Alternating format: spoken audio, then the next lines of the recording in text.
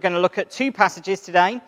You're spoilt for choice. Not just one bit of God's word, but two. Who would have thought it? So we're going to read firstly from Psalm 46 and then 1 Thessalonians chapter 5. So if you've got your Bibles and want to put a thumb and a finger in each, or if you want to look them up online, or if you want to use them, the words will be on the screen as well. But we're going to start off by listening to some words of the psalmist in Psalm 46 and just verses 10 and 11. Be still and know that I am God. I will be exalted among the nations. I will be exalted in the earth. The Lord Almighty is with us. The God of Jacob is our fortress. And then 1 Thessalonians 5 and verses 16 to 18, the Apostle Paul tells us that to rejoice always, pray continually, give thanks in all circumstances, for this is God's will for you in Christ Jesus. As we come to think about these passages together, let me start by leading us in prayer. Father God, we thank you for your word. We thank you for the truth that it beholds, for the way in which it reveals who you are and how we can best know and follow you. And so, Lord, as we come to look at these passages together and spend some time looking at your word, Lord, would you be speaking by the power of your Spirit? Would we have hearts and ears and minds to hear what you are saying, that we might not just hear some words from a piece of paper or some words that I might be speaking, but we might hear your word for us today, we pray. In Jesus' name, amen. Over the last couple of weeks, we've been looking together at how we can train and develop good habits that will help us to be able to grow in our faith. We've said that faith is a muscle, and therefore if we're to grow and develop our faith, we need to train and work that muscle in order to enable it to grow, that we might be able to live our best life, that Jesus wants us all to live. One of the things that blows my mind about the Christian faith is that we are invited into a relationship with Jesus. There are so many Bible verses that I could mention that illustrate this point, but the short of it is that Jesus cares about you. And not only does he care about you, he wants to invite you into a relationship with himself. Jesus knows the number of hairs that are on your head. That is how much he cares about you. Jesus promises to be with us always. He wants to be close to us and in a relationship with us. Our faith is not just some kind of doctrinal or theological statement that we are able to recount and believe. It goes beyond an academic understanding or a theology of who our God is. Our faith is relational. It's conversational, it's emotional, and it's something that grows and develops over time. One of the main ways that we can maintain our relationship with God is through prayer and knowing who our God is. So this morning we're going to spend some time looking at these passages that we read together and thinking about some practical ways that we can get relational with God, that we can maintain our relationship with Jesus. But first of all, I want to start by thinking about why prayer and knowing who God is so important as we train ourselves to grow in our faith. Like any relationship, our relationship with God depends on openness and communication. I'm sure I'm not the only one here, but over the years, I have had some great and wonderful friends. We've spent loads of time together. We've got on like a house on fire, laughing and joking and teasing one another. We've shared big life moments. in our lives and done all the good things that good friends do. But for one reason or another, sadly, some of those friends that I've been really close to and really good friends with have lost contact over the years. Our friendships never ended, but life has just moved on. Maybe one of us has got a new job and we've not spent quite as much time together. Or a new girlfriend has come on the scene that has changed the relational dynamics.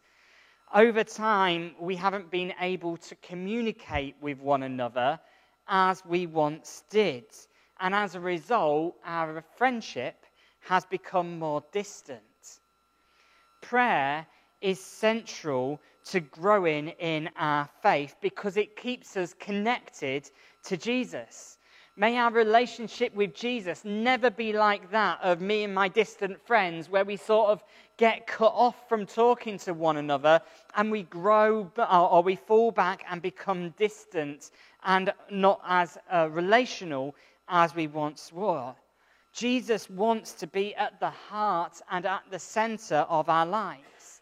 If we are to live our best life, if we are to fully embrace the life that Jesus offers to us all, then we need to be people of prayer and people who know who our God is. We need to talk to him. We need to spend time in his company. This morning, I want to spend some time just looking at 2 habits that can help us to maintain our relationship with God, that can help us to breathe him in, as we talked about a few weeks ago, that we might be able to grow in our faith. And the first of these is be still. Now, hold my hands up. Of all the habits that we're going to be talking about over the coming weeks, this is possibly the one that I find the hardest. I am terrible at stopping and being still. I often have my best ideas in one of 2 places, either the shower or when I've just got into bed at night. There have been times where I've spent all day battling with a sermon, trying to work out what I'm going to share with you all, and I've been working on it, getting frustrated. Why is it not coming to me? I can't seem to work it out. And it's only when I've got into bed, turned the light off, Rachel's snoring, I'm going to regret that one later. It's only as I turn off the light that it suddenly comes into my head, just as I've stopped, the moment of inspiration breaks, and I have that moment of breakthrough. Being still is a powerful force to embrace. We spend so much of our lives doing, thinking, being, rushing around, that we rarely get that space to stop, to be still, to think, and to reflect, to take our eyes off of the world that surrounds us, and, as we heard in our reading, to be still and know that God is God. The practice of meditation and mindfulness is one that's well recognized and often talked about in the world today. And to the extent that every day my watch reminds me to take some time to practice mindfulness during the day. I know it's a smart watch, but the things that technology can do these days is phenomenal. But developing a habit of stillness when we follow Jesus is even more powerful than taking some time out of our day because our watch tells us that now's the time to practice some mindfulness. And the reason for this is quite simple. The Eastern philosophy of meditation and mindfulness is based around the idea that as we stop, we empty our minds, and it is in that emptying where we find peace. But the Bible teaches us something quite different. The Bible teaches us a different way of practicing meditation, and the psalmist picks it up beautifully in the passage that we read today. Instead, he says, be still and know that I am God. Not be still and empty your mind and then you'll find peace, but be still, fill your mind with me, and then you will know peace. God doesn't want us to empty our minds, but rather to fill our minds with who he is. He is the one who is exalted throughout the nations and across the earth. He is the Lord Almighty. On him we can always depend.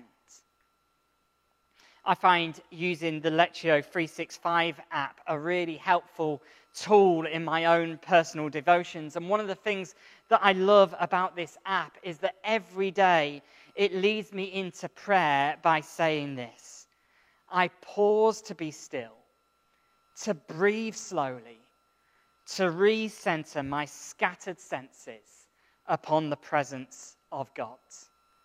Hear that again. I pause to be still, to breathe slowly, to breathe Jesus in, to recenter my scattered senses upon the presence of God.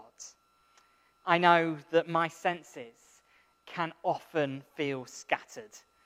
I know that I often get caught up in all that's going on around me, that I lose sight of the presence of God. And so it is good to be able to pause, to be still, to know that God is God, and to recenter myself not on all that's going around me, but on him alone. I wonder, how do we keep that focus on Jesus? How do we recenter ourselves on him? With all the things that are going around competing for our time and our attention, how do you stop your senses from being scattered and instead fix your eyes on Jesus? When times get tough, when you're facing pressure and uncertainty, how do you respond? Do you get caught up in the crisis?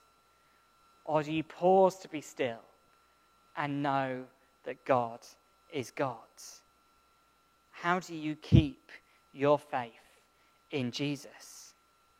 We can so easily spend our times running from A to B, dealing with crisis after crisis, before we then just jump straight into the next thing that's on our to-do list. But God cares for us. He is the one who is with us. When he is with us, nothing will ever overcome us. All he does is invite us to be still and to know that he is God. So in a world where it's so easy to be overstimulated, how can we practically be still and know God? Could it be that you manage to carve out 5 minutes of your day to just sit in stillness and in space? Not with the view of emptying your mind, but instead to recenter your scattered senses on the presence of God, to refill your mind with the knowledge of who God is and his presence with you in that moment. Next time you're wandering around and you're left on your own for 30 seconds, instead of reaching for your phone as an knee-jerk reaction to look at what's going on in the world, or just to look at a screen because you've not looked at one for 10 minutes, how could you instead use that time of not reaching for your phone, but instead reaching for God? Of taking that moment to pause, to be still, and to know that God is God, that he was present with you in what you have just been in, and he will be present with you in what you are going towards. This practice of being still is not one that is easily learned. There is no book that you can read that's going to help you to learn it. The best way you can learn to be still, to know God's presence, to recenter your scattered senses on God, is to just be still, to practice it or to learn it as you practice it. The best way to know God is to regularly pause and to take the moment to fix our eyes on who he is. Recently, I was listening to a podcast, and on this particular episode that I was listening to, one of the hosts of the podcast was saying that he has, as one of his own personal habits, the habit of going and taking long, silent retreats, like multiple days, if not multiple weeks, of silent retreat. What was really fascinating was as they talked about their experience of going on these long silent retreats, was that without fail, when they went and they stopped and they stepped into the silence and the stillness, every time they said they had a deep encounter with God, an encounter that transformed their perspective and transformed their life. Now, we might not have the luxury of being able to go on long, extended, silent retreats. But to know God, to continue to grow in our relationship with Him, we need to know who He is. And we can only get to know who He is if we are willing to create the space to see Him and to appreciate Him for who He is. The best relationships are when we know each other well. Jesus knows you so well that He knows the number of hairs on your head. We are invited to also know Jesus. The question is, how well do you know Him? How might you create the space to be able to get to know Him more? We can get to know God by being still and knowing Him for who He is, but we can also get to know Him through prayer. One of the habits that Jesus actively encourages and expects His disciples to follow. Not only did Jesus pray, but He taught His disciples to pray in the expectation that they would be people of prayer. We've prayed it together this morning. The Lord's Prayer, taught to us, modeled for us by Jesus, that we might pray as He taught us to pray. Earlier we heard Paul's encouragement to the church in Thessalonica as he encourages them and us today to rejoice always, to pray continually, to give thanks in all circumstances, for this is God's will for you in Jesus Christ. What a wonderful call to prayer. And let me give you a little bit of context here. The church in Thessalonica was planted by Paul and Silas and Timothy. But having planted the church and got it established, they had to leave the city because a great big riot kicked off because Paul and Silas and Timothy dared to say that Jesus was a bigger deal than Caesar. They basically said that Jesus is Lord, He's more powerful, has greater authority than the leader of the day. And the city didn't like it. They had to run for their lives. But the church remained in Thessalonica. Once they'd left the city, Paul was concerned for the church that was left behind. He wanted them to continue to stand firm in their faith, even when they were facing intense and brutal persecution. Word had got back to Paul that the church was indeed standing firm in their faith. And so this letter to in Thessalonians is him encouraging the church in their faith. And his final encouragement was that they should continue to remain faithful to Jesus, be expectant of His return, that their hope is not extinguished. And it is in this context that these verses that we read together were written. We learn a lot about prayer, not necessarily in the good times, but in the times when we have no other option but to pray. When our faith muscle is at its weakest, that is when the power of prayer comes at its greatest. Prayer gives life, and it changes lives. Prayer shifts and transforms our focus. As we often sing together, when all we see is the battle, prayer enables us to see our victory that we have in Jesus. When we walk through the shadows, prayer enables the love of God to surround us. This morning, I don't want to do a deep dive into the theology and the significance of prayer. I'm going to assume that we're all in agreement that prayer is good.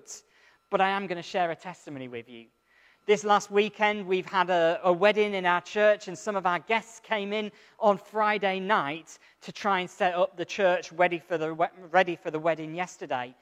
And lo and behold, they turned up on Friday afternoon, and they put the key in the lock, and they turned the lock, and the lock wouldn't open. And they were outside for about an hour trying to get the key in the lock to turn it. The locksmith was about 3 minutes away to try and get into the church because there was no other way in, when someone suggested, how about we pray? So they prayed. And never guess what? The key went in the lock turned, and they were in the church. You don't need a locksmith, people. All you need to do is pray. Prayer works. Praise God. One that we didn't have to pay the locksmith, but thank God for that as well. But I want to focus today on the practicalities of prayer. See, I know that going for a run is good for me, but it doesn't necessarily mean to say that I go for a run. Likewise, I know that prayer is good. I know that prayer works. But do I always pray? We often know that I'm sure we would all say today that prayer is good, that we want to be people of prayer, but the practicality of how we pray, putting that prayer into practice, is often where we get stuck. So how can we be people of prayer? Well, first, we need to be people who pray with gratitude and celebration. This passage we read from 1 Thessalonians starts with rejoice. The church in Thessalonica were facing some huge challenges. Life was not easy for them. It was not simple for them. It was deeply painful for them. They were being persecuted and challenged because of their faith in Jesus and their trust that he was Lord over all. And yet Paul encourages them in all the trial, in all the difficulty, to rejoice. The foundations of our prayers must always be gratitude. Prayer is about far more than just bringing our requests to God, but it should be an act of worship, an act of praise. How can you build a habit of rejoicing, of celebrating, of worshipping God for who he is and what he has done for you? If you can do that, you're on your way to praying. In fact, you are praying. Worship is prayer. You might like to write down something each day that you are thankful for and rejoice for it. You might like to listen to some worship music each morning that helps you to fix your mind on who God is and rejoice in who he is. You might like to rejoice each time you see a breakthrough at work, thinking, thank you, God, you're helping me to do a good job. Here's one for you. You might like to rejoice each time you get some bad news. What do you want about that? I don't want to rejoice, I've got bad news. Well, how about you rejoice, not that you've got the bad news, but that you don't have to go through that bad news on your own because God is with you. You don't stand in your own strength, you stand in his strength. That is something we can all rejoice and be thankful for. If we are to be people of prayer, we need to be people who practice the habit of rejoicing, the habit of gratitude to God. Prayer also encourages us to be a church that is to be persistent in prayer, praying continually. For some of us, the habit of going into a quiet room for 20 minutes, sitting still, eyes closed, and praying works brilliant for you. For others of us, it's totally logistically impossible, leads to us falling asleep, or is just not the way that we find easiest to pray, and that's okay. There are many different ways that we can pray, but regardless of how we pray, it needs to be something that we practice persistently. One prayer that I have found really helpful in my own personal life is the Jesus prayer. Simply building the habit into praying this really simple prayer repetitively. Lord Jesus Christ, have mercy on me, a sinner. Lord Jesus Christ, have mercy on me, a sinner, repeatedly, persistently praying to God. You don't need to have big, fancy, elaborate words to pray. You can just simply bring yourself to God in prayer. There are loads of resources that can also help us to pray persistently. The Bible app that many of us will have on our phones to read the Bible not only helps us to read the Bible, but can also lead us in prayer. I've mentioned the Lectio 365 app that you can download on a phone as well, that can help us to be persistent in prayer. Paul also encourages us to pray in all circumstances. Prayer is not just for the times when all is good. Prayer isn't just for the times when things are going badly. It's not just for the times when we have time to sit down and pray. And it's not just for the times when we're too busy to get everything done on our own. This is where a habit of prayer becomes so helpful, because developing a habit gives us routine. Developing a habit helps us to pray in all circumstances, regardless of time and space. And Paul's final point is really where I want the message to land today. Because Paul finishes his message in 1 Thessalonians by saying, and this is God's will for you in Christ Jesus. And that loops us right back to the truth that we started with this morning, that God wants to have a relationship with you. It's his will for you to come to him in prayer, to build that relationship. He wants to rejoice with you. He wants to share your concerns. He wants to remain with you in all times, in all circumstances. This is the wonder of the Christian message. God loves you. He wants to know you and get relational with you. And the good news is that through Jesus, we can all have a relationship with him. The invitation is open to each and every one of us. Will we get relational with God? Will we choose to know God as he has chosen to know us? He's the one who is exalted among the nations and throughout the earth, and yet we have the opportunity to know him. As we grow in our faith, may we train up and know our God. May we be still and create the space to know him amongst the busyness of all that surrounds us in our lives. May we enter into prayerful conversation to live our best lives with him, because he longs for us to have a relationship with him.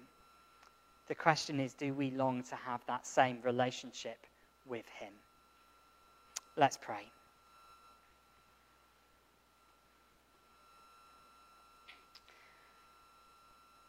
Be still, we're told, and know that I am God.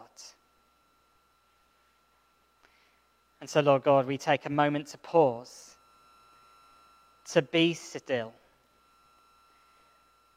to recenter our scattered senses upon the presence of God this morning.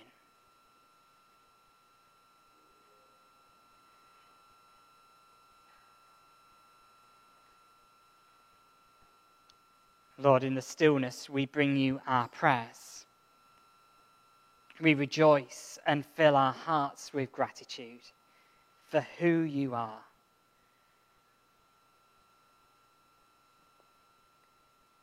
We welcome Jesus into our lives, confident that he cares and that he is with us always.